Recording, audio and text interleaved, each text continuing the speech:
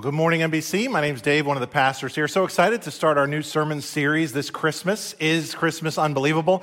We're basing our series off this little tiny book by Dr. Rebecca McLaughlin. She's got her PhD from Cambridge University, and she wrote this little treatise not that long ago, and it is just a fantastic tool. I encourage you to pick one up for yourself, but also one that you can give away too, as it's a really wonderful attribution of some of the historicity of Christmas and why we can trust the world's famous story. The subtitle is 4 Questions Everyone Should Ask About the World's Most Famous Story. It's going to be a wonderful series. Perhaps you, like me, are going to have some interactions with some friends and family members that maybe are a little bit skeptical about Christmas, or maybe even a little antagonistic about the Christian faith.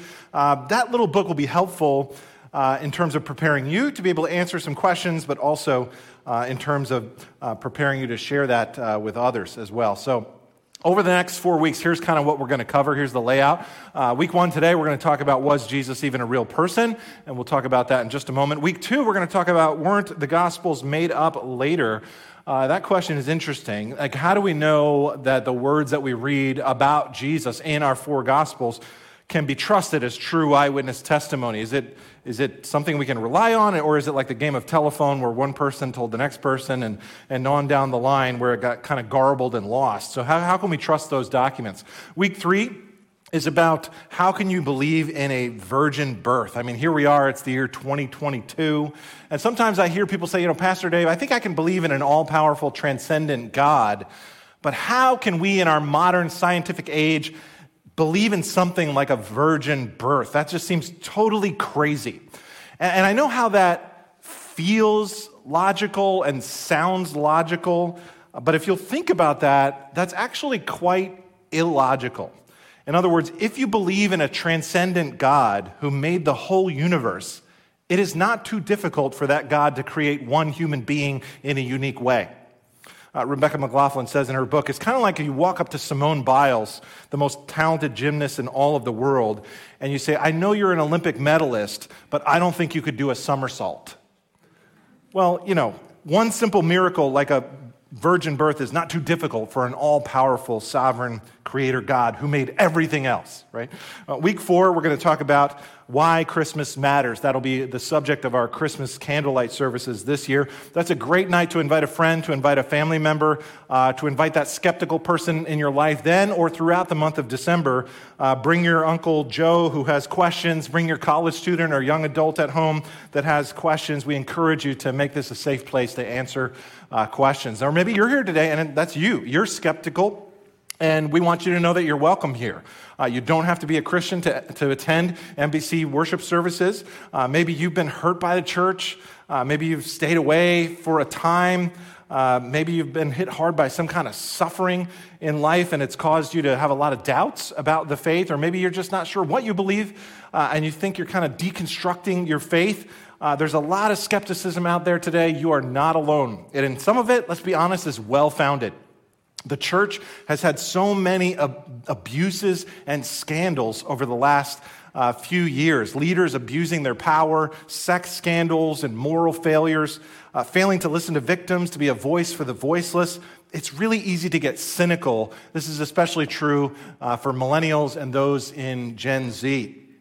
And so this generation, I've noticed as a pastor, are not just asking the question, is Christmas believable? They're asking a second question. They're asking, is Christmas even a good thing? Is Christianity even good? Do the teachings of Jesus hold back social justice or advance human progress? Or is Christianity toxic, leading to bigotry and backwards thinking? We really want you to feel like this is a place where you can ask and answer those questions this month. Christianity is not just a religion based on myths and feelings, and you don't have to check your head at the door to have faith in Jesus Christ. Actually, I think Christianity can stand up to the strongest scrutiny out there. And so this is going to be a month-long series on what we call apologetics. That's a big word. The word does not mean we apologize for being Christians. That's not what that word means. The word actually comes from the Greek term apologia, which means an intellectual defense of the reasonable truth of Christian belief and doctrines. Keywords, intellectual and reasonable. Our generation right now is full of skepticism about institutions like the church. And so we want to investigate the trustworthiness of the claims of Christmas, but we also want to examine Christianity's actual record on issues like human rights and freedom, science and medicine and racial equality. And we want to measure if the people who actually believed in Christmas made the world a better place or a worse place based on facts, not feelings or personal opinions.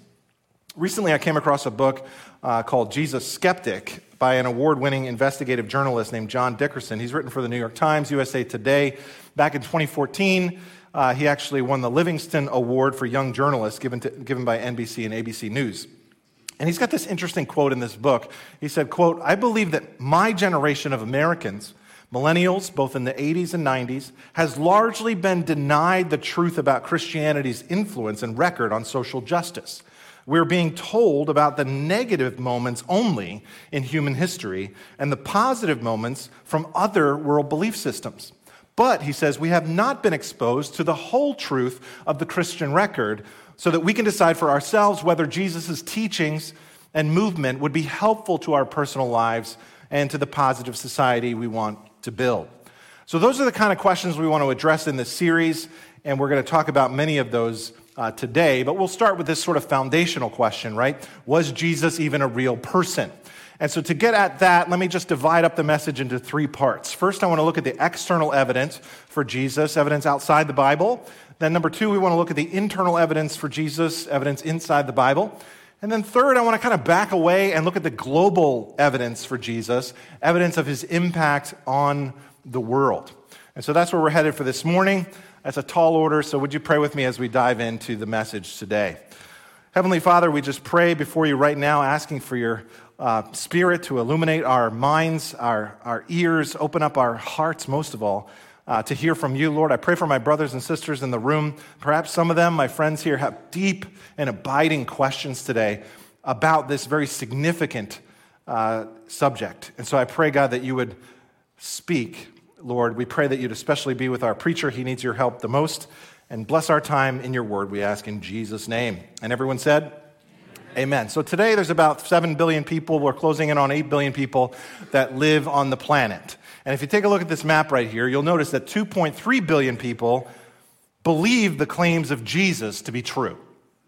So that means right now about a third of the people who live on our planet sincerely believe that Jesus lived and died and rose again from the dead. They also believe Jesus is God and will return again for the second time, the second advent, to set up a kingdom of peace and prosperity. This makes Christianity the largest social movement in all of human history. And so I just want you to think about the stakes here as you look at that map on the screen. Either this Christmas story is amongst the greatest scams ever perpetrated on humanity, or this is indeed one of the greatest news stories that's ever been told in the history of humankind. So how can we know? That's question number one. Was Jesus a real person? Did he exist? What I've noticed is that this is often a question people raise when they really don't want to consider any evidence about Jesus. It's kind of like hand waving, like who knows if Jesus even existed? And so what I would say to that is that even people like Bart Ehrman, a New Testament scholar and skeptic, wrote a book a few years ago called Did Jesus Exist? The historical argument for the Jesus of Nazareth, where he basically says that the historicity of Jesus of Nazareth is basically acknowledged by every scholar across the world, whether they're hardcore atheists or evangelical Christians. Because when you look at the evidence, even the evidence outside of the Bible, there's about 15 other ancient writers who make mention, and sometimes in great detail, the person of Jesus and his early followers that exist during that time period. Rebecca McLaughlin cites several of them in her book. Let me show you one. First is a revered ancient Jewish historian named Flavius Josephus. We call him Flava Joe. Flava Joe. Just kidding. Josephus was not a Christian, but he lived during the same era as Jesus in the first century. Here's one page out of his historical writing. He says this: "At this time, there was a wise man who was called Jesus. His conduct was good, and he was known to be virtuous. And many people from among the Jews and other nations became his disciples. Pilate condemned him to be crucified to die. But Those who had become his disciples did not abandon his discipleship. They reported that he had appeared to them 3 days after his crucifixion and that he was alive. Accordingly, he was perhaps the Messiah, concerning who the prophets have recounted wonders. So Josephus is just one out of about 15 ancient writers outside of the Bible, outside of Christianity, who writes about Jesus as an actual historical figure during this time period. In fact, we could corroborate objective evidence for Jesus' existence and the basic facts of his life using only sources outside of the Bible. We would pretty much know that Jesus was some kind of itinerant teacher. We would know that he spoke in parables. We would know that he developed a following. We would know that he performed at least what many people claim to be miracles. We would know he lived in poverty, died in agony, and we would know after which many of his followers claimed that they had seen him risen from the dead and worshiped him as God and took this message around the globe, even if it meant great persecution for them. We would know all of that even if we didn't have the Bible at all. So what I'm trying to say here is that there's a lot of objective evidence of Jesus' existence, far more actually than any other historical figure. If you think about Plato or Aristotle or Socrates, we don't have near as much evidence for their existence, yet no one questions their existence. Have you noticed that? My point is the widespread global impact of Christianity started with a historical person, Jesus of Nazareth.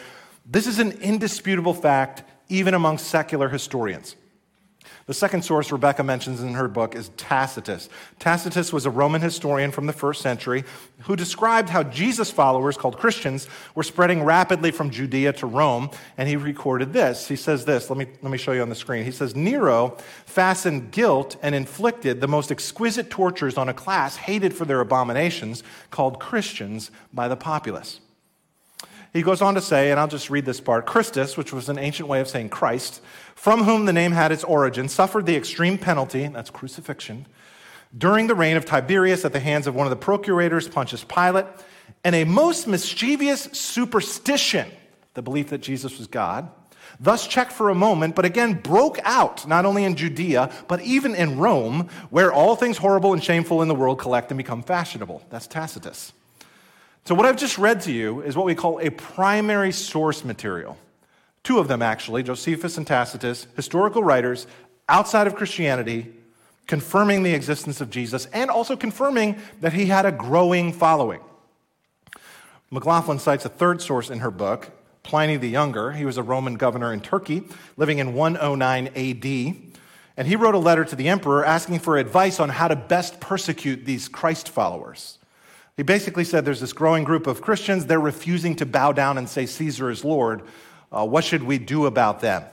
And he said this group is really growing fast. He said it's not just growing amongst the foolish and naive part of the population, women, slaves, children, that's his words, not mine. But he said it's also growing in the upper class of our society too. People of all ages, all working class, wealthy, poor, all ranks, all different sexes. This group is just exploding. How do we get this group under control?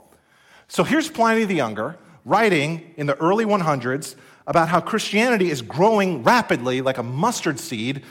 How did that happen? What is the explanation for the growing movement that became this global religion? The life of Jesus has influenced dozens and then hundreds and then thousands and then tens of thousands and then millions. And now billions of people are motivated towards deep faith and radical action in the name of Jesus Christ. How do we explain that? Historian H.G. Wells, again, not a Christian, said it this way. He said, I'm a historian, I'm not a believer, but I must confess, as a historian, this penniless preacher from Nazareth is easily the most dominant figure in all of history. That's amazing. Now, that's a lot of evidence outside of the Bible. But personally, I don't really think it's fair that we can only look at evidence outside of the Bible. Like, what other historical figure do we look into and we say, we can't look at anything by his friends or his followers or his cabinet. We can only look at stuff that doesn't make any sense at all. So we also should be able to look into the internal evidence for Jesus too, people who actually knew him, saw him, and followed him, right? So that leads us to movement two, the internal evidence for Jesus, stuff inside the Bible. And here in this section, I'll take it in two parts. Section A is the Old Testament evidence, and then section B is the New Testament evidence. So we'll start with the Old Testament evidence. And the main issue here is that the coming of the Messiah was a large theme, and the coming of Jesus was a large fulfillment of Old Testament Jewish prophecy. Just think about that. What other major religious leader's birth was predicted in advance? Moses? Muhammad? Joseph Smith? No, no, no. Friends, there are at least 10 very specific prophecies in the Jewish scriptures concerning the birth of Jesus that were fulfilled with exact precision. Here's a few on the screen. The prophet said that the Messiah had to be born in Bethlehem. The prophet said that the Messiah would come out of Egypt. The prophet said that he would be born of a virgin. The prophet said that the Messiah would be a son of David. Remember that from our previous series? The prophet said in Isaiah 53 that the Messiah would also suffer. If you read that chapter, see if you're not taken aback by the specificity there. The prophet said that the Messiah would ride into Jerusalem on a donkey. The prophet said that he would be silent before those who accused him. The prophet said that he would be sold away for exactly 30 pieces of silver. The prophet said that when he was dying, they would be gambling for his clothes. The prophet said that none of his bones would be broken upon his death. The prophet said that even his hands and his feet would be pierced. And they said that hundreds of years before they ever invented crucifixion. On and on and on, prophecies about this Jesus, this Messiah, this person that would come and be the Savior of the world. The odds of just one person fulfilling all of those prophecies is so astronomical, it's just ridiculous. But Jesus exactly fulfilled all of these predictive prophecies in advance with perfection. There's this one big prophecy in Daniel chapter 9, which actually gives us a timeline that predicts when the Messiah is supposed to come, and it has to be during this particular window. There's going to be an atonement made, and then there's going to be a divine visitation to the temple, and all of that has to happen before the temple is destroyed, which it was destroyed in AD 70. Only Jesus fits that criteria. And so what that means is either Jesus was indeed the Jewish Messiah, or there's never going to be one. That tells us two things, something about the Bible and then something about Jesus, right? If the Bible's just a book written by men, then it would not contain so many fulfilled prophecies. But yet on many occasions, we see the Bible predicts the future, decades, sometimes hundreds of years in advance. Jesus of Nazareth fits the prophetic profile perfectly.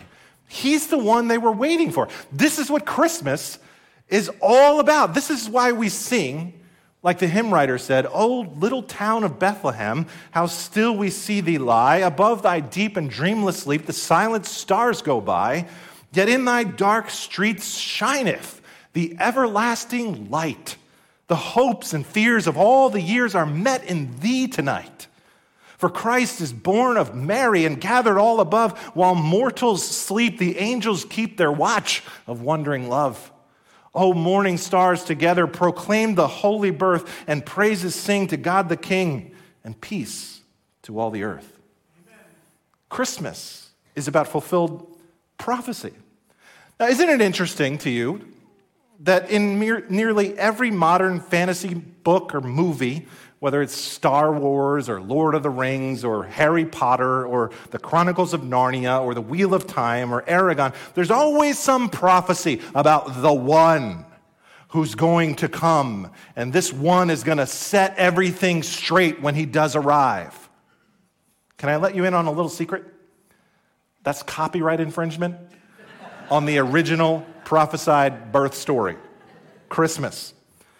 God promised his people, his children, that he would send them a Messiah in Genesis chapter 3, and he would be born of a woman and crush the head of the serpent. Do you realize what that means to us? That means if God kept his promises to his people back then, he's going to keep his promises to you. God can be trusted. Don't count him out. Don't sell him short. So those are some of the Old Testament verses, but now let's take a look at some of the New Testament evidence for Christianity. The early follower of Jesus that records the most about Christmas is Luke, the physician and gospel writer that bears his name. Take a look at the very beginning of Luke chapter 1 to see how he begins this magnificent biography. Luke says, "Many have undertaken to draw up an account of the things that have been fulfilled among us, just as they were handed down to us by those who were from the first eyewitnesses and servants of the word. With this in mind, since I myself have carefully investigated everything from the beginning, I too decided to write an orderly account for you, most excellent Theophilus," that's who he's writing for, "that you may have certainty concerning the things that you have been taught." Now, I share that little section of Scripture with you because a lot of times what you hear is that the gospel writers were really writing legendary material. The problem with that is if you look at these verses on the screen, this is not written like any other ancient legend that exists. Notice the way that Luke writes here. He's writing more like an investigative journalist, isn't he? He's saying, I went to the eyewitnesses, I did interviews and stuff, I talked to them, and I wrote everything down. I did a lot of research. Friends, if what he's writing here is not true, then what you have to say is this is an account that would fit into a genre that we call realistic prose fiction. The problem with that theory is that that genre did not exist at that time. That genre was not even invented till like 400 years ago. So C.S. Lewis, who was a skeptic and also a literary scholar, makes this point really well. He says, quote, "I have been reading poems, romances, vision literature, legends, and myths all my life. I know what they're like. I know none of them are like this. Of this text, there are only two possible views. Either this is reportage, or else some unknown writer, without known predecessor or successors, suddenly anticipated the whole technique of modern novelistic, realistic narrative. The reader who doesn't see this has simply not learned how to read." Lewis is a little condescending there, but you get this point. At this point, I want to answer an objection that a lot of people raise today, and it's about Jesus and the mystery religions. You might have heard this idea that the Christmas story is like a copycat of several other pagan myths that existed out there from Greco-Roman culture, like the myth of Mithra or Attis. I was watching a podcast recently with Bill Maher, and he was talking about this with Mike Tyson. Mike Tyson, I guess, has a podcast, and he had Bill Maher on there. And Bill Maher was talking about this, saying that Christianity is just like a copycat of the ancient pagan myths that are out there. And I hear this a lot. People do this basically to attack the uniqueness of the Christian message. And the sad part about this is I'm sitting here watching this on YouTube. There's like 1 million views on this thing. People just take Bill Maher's word for it, and they say, "Oh, yeah, that sounds right. You know, he sounds like he knows what he's talking about." They don't ever actually investigate the claim. But when you do, you find out that Bill Maher is probably not the most trusted source for theological information. Right? New Testament scholar Raymond Brown is really helpful here. He says, first of all, it's highly unlikely that first century Jews would want to imitate what they openly considered to be Greco-Roman mythology, number one. And number two, have you ever read these stories? Like, have you ever read the myth of Horus? I have. Number one, it does not have a virgin birth. Horus's mother Isis lays with the dead god Osiris to procreate with him, and then he actually rips out of his mother's womb. And then he dies, not a sacrificial death, by the way. He dies from a sting of a scorpion, and he doesn't rise from the grave. Instead, he leads people in the underworld to go meet Osiris, the god of the dead. That is not a parallel with the Christmas story. Or the other one is Mithra. Jesus is like Mithra. If you read that story, you realize Mithra wasn't born of a virgin either. He emerged out of a rock and left a big hole in the mountain where he came from. Or then there's Attis, the grandson of Zeus. It turns out the myth says that Zeus dropped some of his seed on a mountain, and then a tree grew there, and then Attis's mother ate the fruit from the tree that supposedly grew there, and that resulted in her becoming pregnant, eating this fruit. And is he raised from the dead? Well, one story says after he was killed, his hair continued to grow, and his little finger continued to move for years and years and years. I'm sorry, but people coming out of rocks and people growing, trees growing from blood that gets dropped on the ground, that's not a real parallel to the Christmas story or the Christian faith on any significant level. If you're interested in an academic critique of this idea, you have to pick up a book from Sweden called The Riddle of the Resurrection, Dying and Rising Gods by Menninger, who does a good job just debunking this whole idea. But Christians oftentimes will fall for this, and it causes their faith to be shaken, and it's unfortunate. What they're trying to do is discredit the uniqueness of Christianity. But there's nothing out there that is anything like the beautiful Christmas story. There is no comparison to what we have in the New Testament Gospels. That is just a fact. You're entitled to your own opinions and feelings. You are not entitled to your own facts. What's interesting to me is, again, going back to Luke, the writer, is he's really interested in facts. If you read his book, Luke or Acts, he gives so much attention to these little details, to the historical time period, the background of the first century, and you go back and you check for archaeological confirmation, and you find all this stuff really checks out. Take a look at what he says in chapter 3.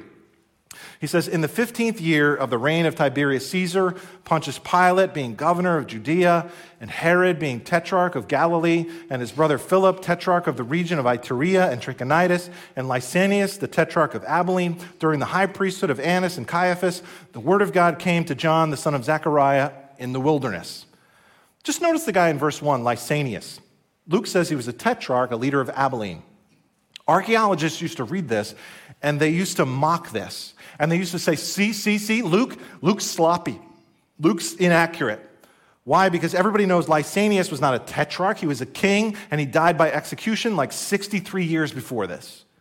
But then, not that long ago, 15 miles north of Damascus, in an area of the first century known as Abilene, they find an inscription there saying that Lysanias was in fact the tetrarch of Abilene in the year 27 AD. Just like Luke said he was, turns out there was two guys named Lysanias, or Lycinii, I don't know. So Australian archaeologist Clifford Wilson found that, and he said, quote, those who know the facts now recognize that the New Testament must be accepted as a remarkably accurate source book. Friends, the grass withers, the flowers fade. The word of our God stands forever.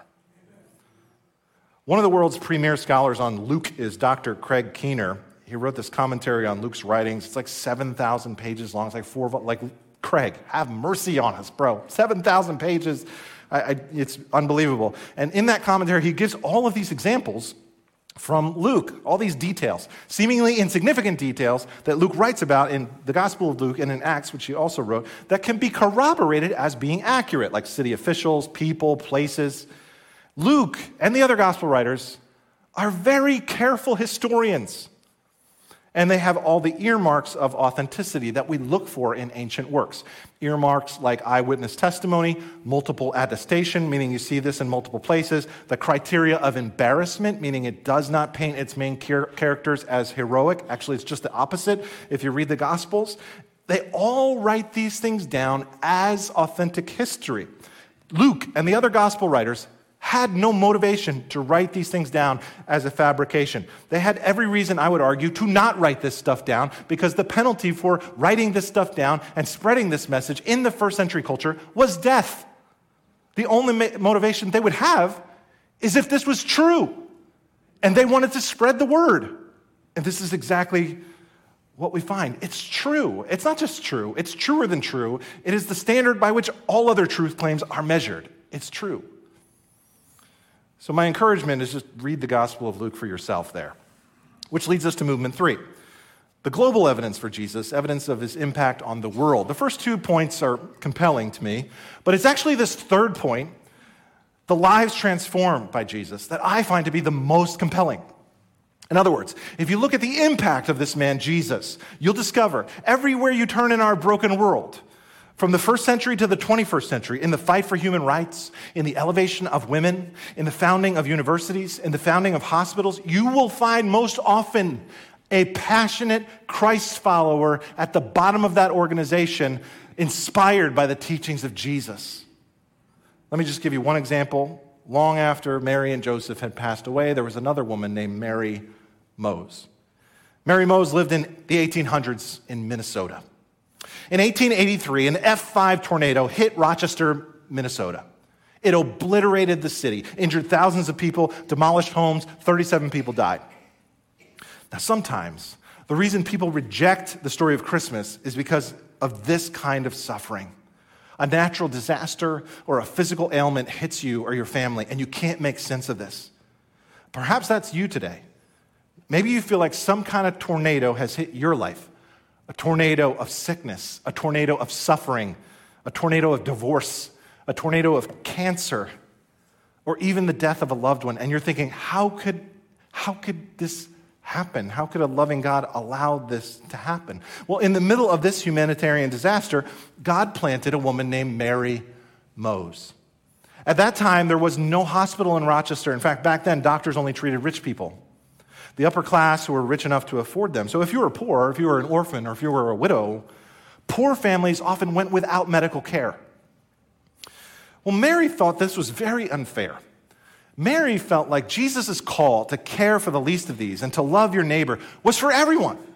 She took very seriously the words of Jesus found in Matthew chapter 11, where he describes his core mission as the blind receiving sight, the lame walking, those who have leprosy being cleansed, the deaf hear, the dead are raised, and the good news is proclaimed to the poor. Those words pierced Mary's heart. This idea that God is in the business of healing broken lives, caring for the sick, caring for the poor. And so what she did is she started caring for the sick, and she started nursing them back to health. And then she became friends with a local doctor, and she asked if he would be willing to help her. Mary put her words into action. She had this God-sized vision. She said, listen, what if we could create a place? What if we could create a place where poor people could come and they could receive care here for free? And so she convinces this young doctor to help her. And she says, I can gather a few more of my nurse friends. Can you gather a few more of your doctor friends? And we can create like this little hospital in Rochester, Minnesota. So he agrees. And he started caring, and she started caring, and they started caring for the sick and the diseased in Rochester, Minnesota. And it became this regional hub for medical care. You may know the name of that young doctor. His name was William Mayo.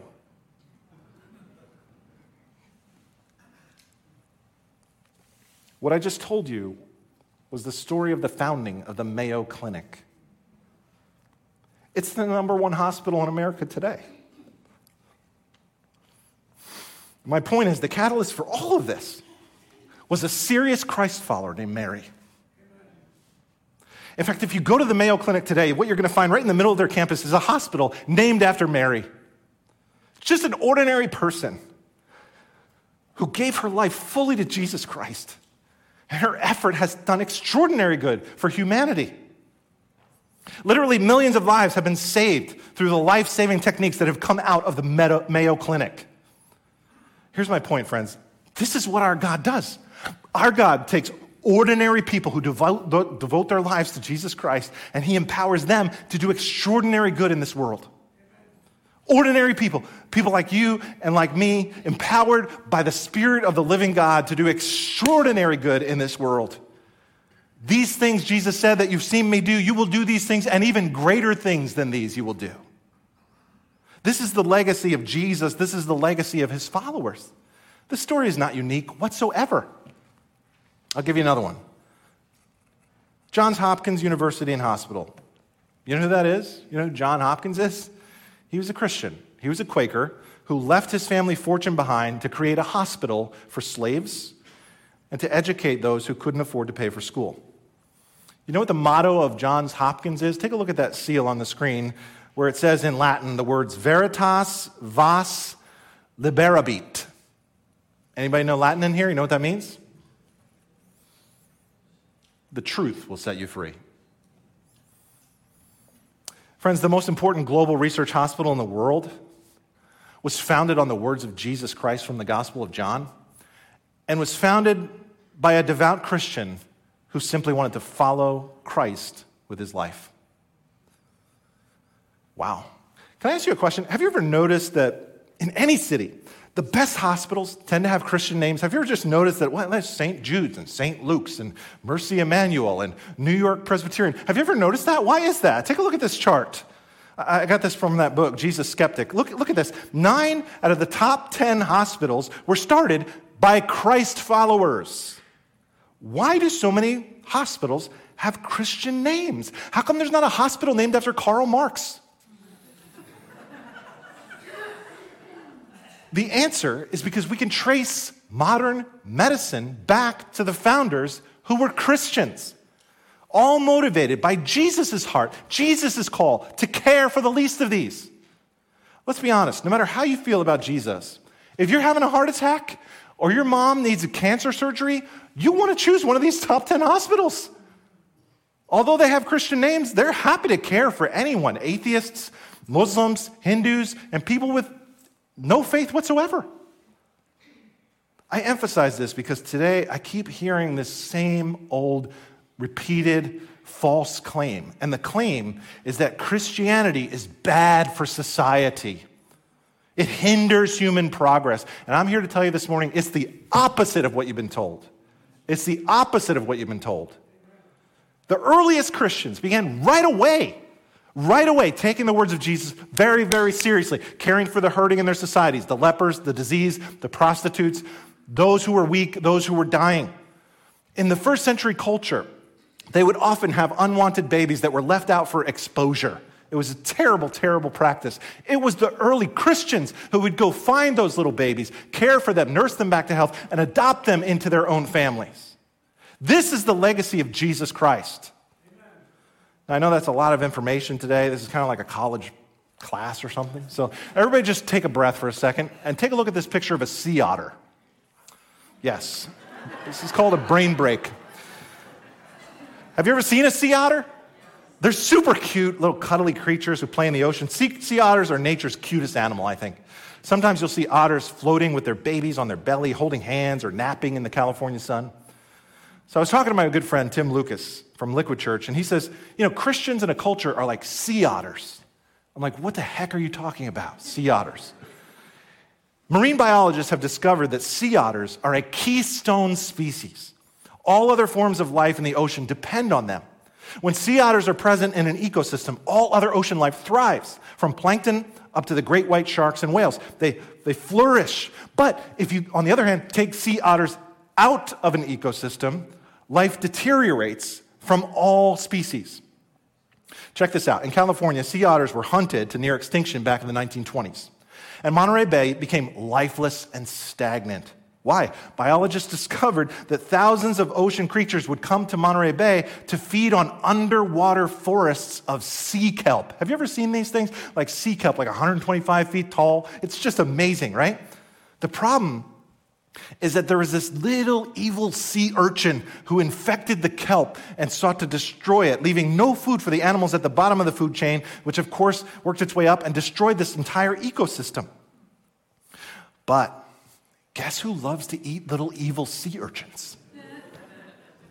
Sea otters.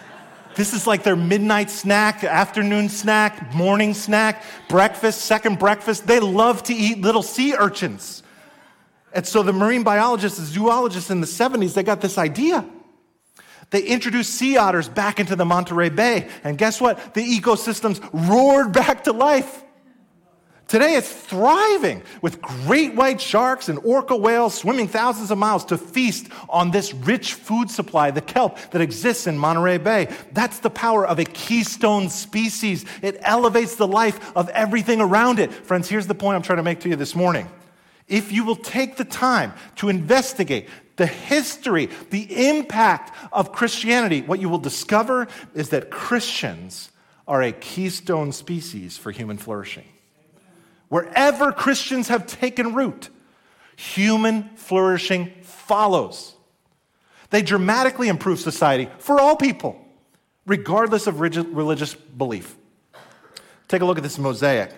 This collection is from that book, Jesus Skeptic. At the forefront of every major social movement, you will find a Christian.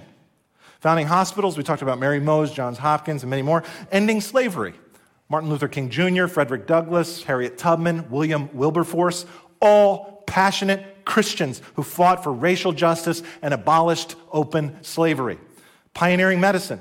Edwin Jenner, the father of modern-day vaccines, a committed Christian. Starting universities, Princeton, Harvard, Yale, were all founded by Christians for the express purpose of training pastors. If you look at their logo, oftentimes there's scripture verses embossed in their logo. Pioneering the scientific revolution, Isaac Newton, Blaise Pascal, Johannes Kepler, they were all passionate Christ followers, and their scientific breakthroughs dovetailed with the Protestant Reformation. Elevating education and literacy for all. Do you know, like 300 years ago, very few people could read? But it was the Christians, after the Protestant Reformation, that began to advocate for something called public education and literacy. Why? Because they wanted their kids to read the Bible. Here's the point. If you look at the historical evidence, Christ followers have been at the forefront of social progress, leading the way to make this world a better place. Just think about our missionary interview today with Faith. This is what Jesus is doing through his people for 2,000 years. Now, can I ask you a question? How did all this happen? What is your explanation? How did a penniless preacher from Nazareth create this global movement of mercy and compassion and powerful impact for the entire globe? What explanation do you have? Take a look at this map. How did we go from a dozen scared people in an attic to over 2 billion followers today? The only explanation that makes any sense to me is that Jesus actually existed, and he actually was and is exactly who he claimed to be, the Son of God. Did Jesus exist? The answer is yes, which means Christianity is not only believable, it means Christianity brings good news for all. It means that God can take a tornado and turn it around as a catalyst for transformation. Friends, I don't know what tornado has hit your life, but maybe you're facing one of those tornadoes. Maybe you're facing the tornado of cancer or business failure or divorce or sickness or injustice.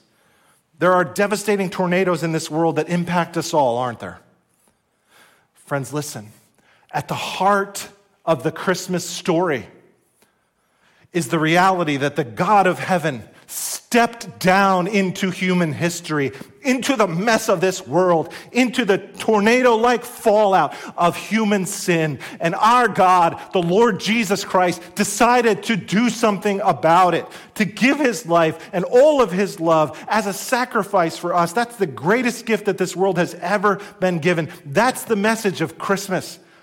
What's unbelievable is that me, knowing my heart and my sin, that God could have mercy and love and grace for even such a one as me. That's what's unbelievable. But yet the Bible says that's exactly what happened on Christmas. For God so loved the world that he gave his only Son, that whoever believes in him will not perish but have everlasting life.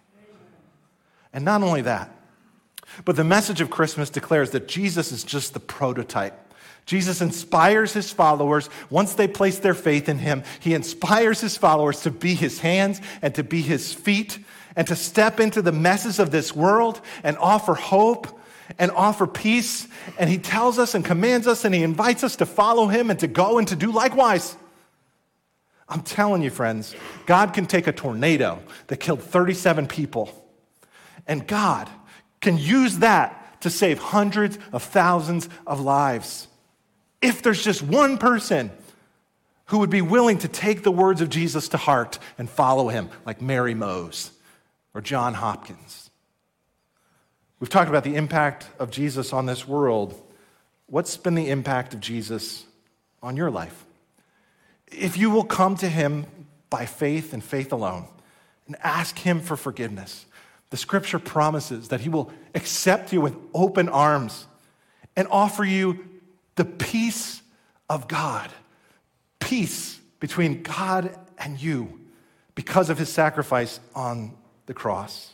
And then he will take you, an ordinary person, and he will make a plan to do extraordinary things through you. That's the message of Christmas. You're now a keystone species. As we wrap up today, let me invite the worship team to come forward for one more song. As we carry out this series, my encouragement is that we're going to continue to look at more and more evidence for Jesus in the coming weeks. Keep an open mind. Do an exploration for yourself. Keep coming back and keep thinking, my friend. We're just getting started. My encouragement is to pick up a copy of that book by Rebecca McLaughlin on Amazon. It's $3.99. I think this will give you a lot of great answers for your questions. And pray that God would use you to be a catalyst of his love, to share this good news of Christmas with those around you. I want to close today with an anonymous poem.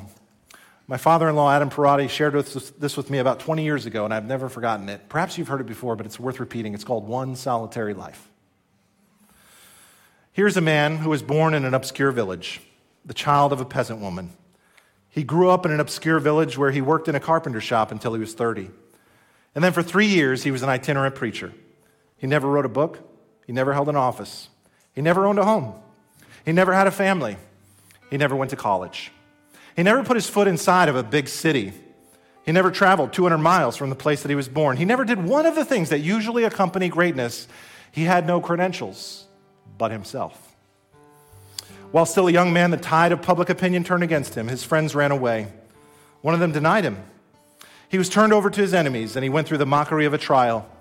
He was nailed to a cross between two thieves. His executioners gambled for the only piece of property he had on earth while he was dying, his coat. When he was dead, he was taken down and laid in a borrowed grave through the pity of a friend. 19 long, wide centuries have come and gone. And today, at the time of this writing, today, he is the centerpiece of the human race and a leader of the column of progress. And then the writer says, I'm far within the mark when I say this. Out of all the armies that ever marched, and all the navies that were ever built, and all the parliaments that ever sat, and all the kings that ever reigned, put together, they have not affected life of man on this earth as powerfully as that one solitary life. And Heavenly Father, how grateful we are for that one life that you sent as your Son. Lord Jesus, we thank you that you took on humanity and died in agony so that you might make a way for us to have peace with you. Help us as your followers to testify to your coming and your love, which motivated you to come for us. Give us now that love and boldness and gentleness and grace. And Lord, help us to reach out in your name. Lord, we love you and we adore you and we worship you. We ask all these things in Jesus' name. Amen.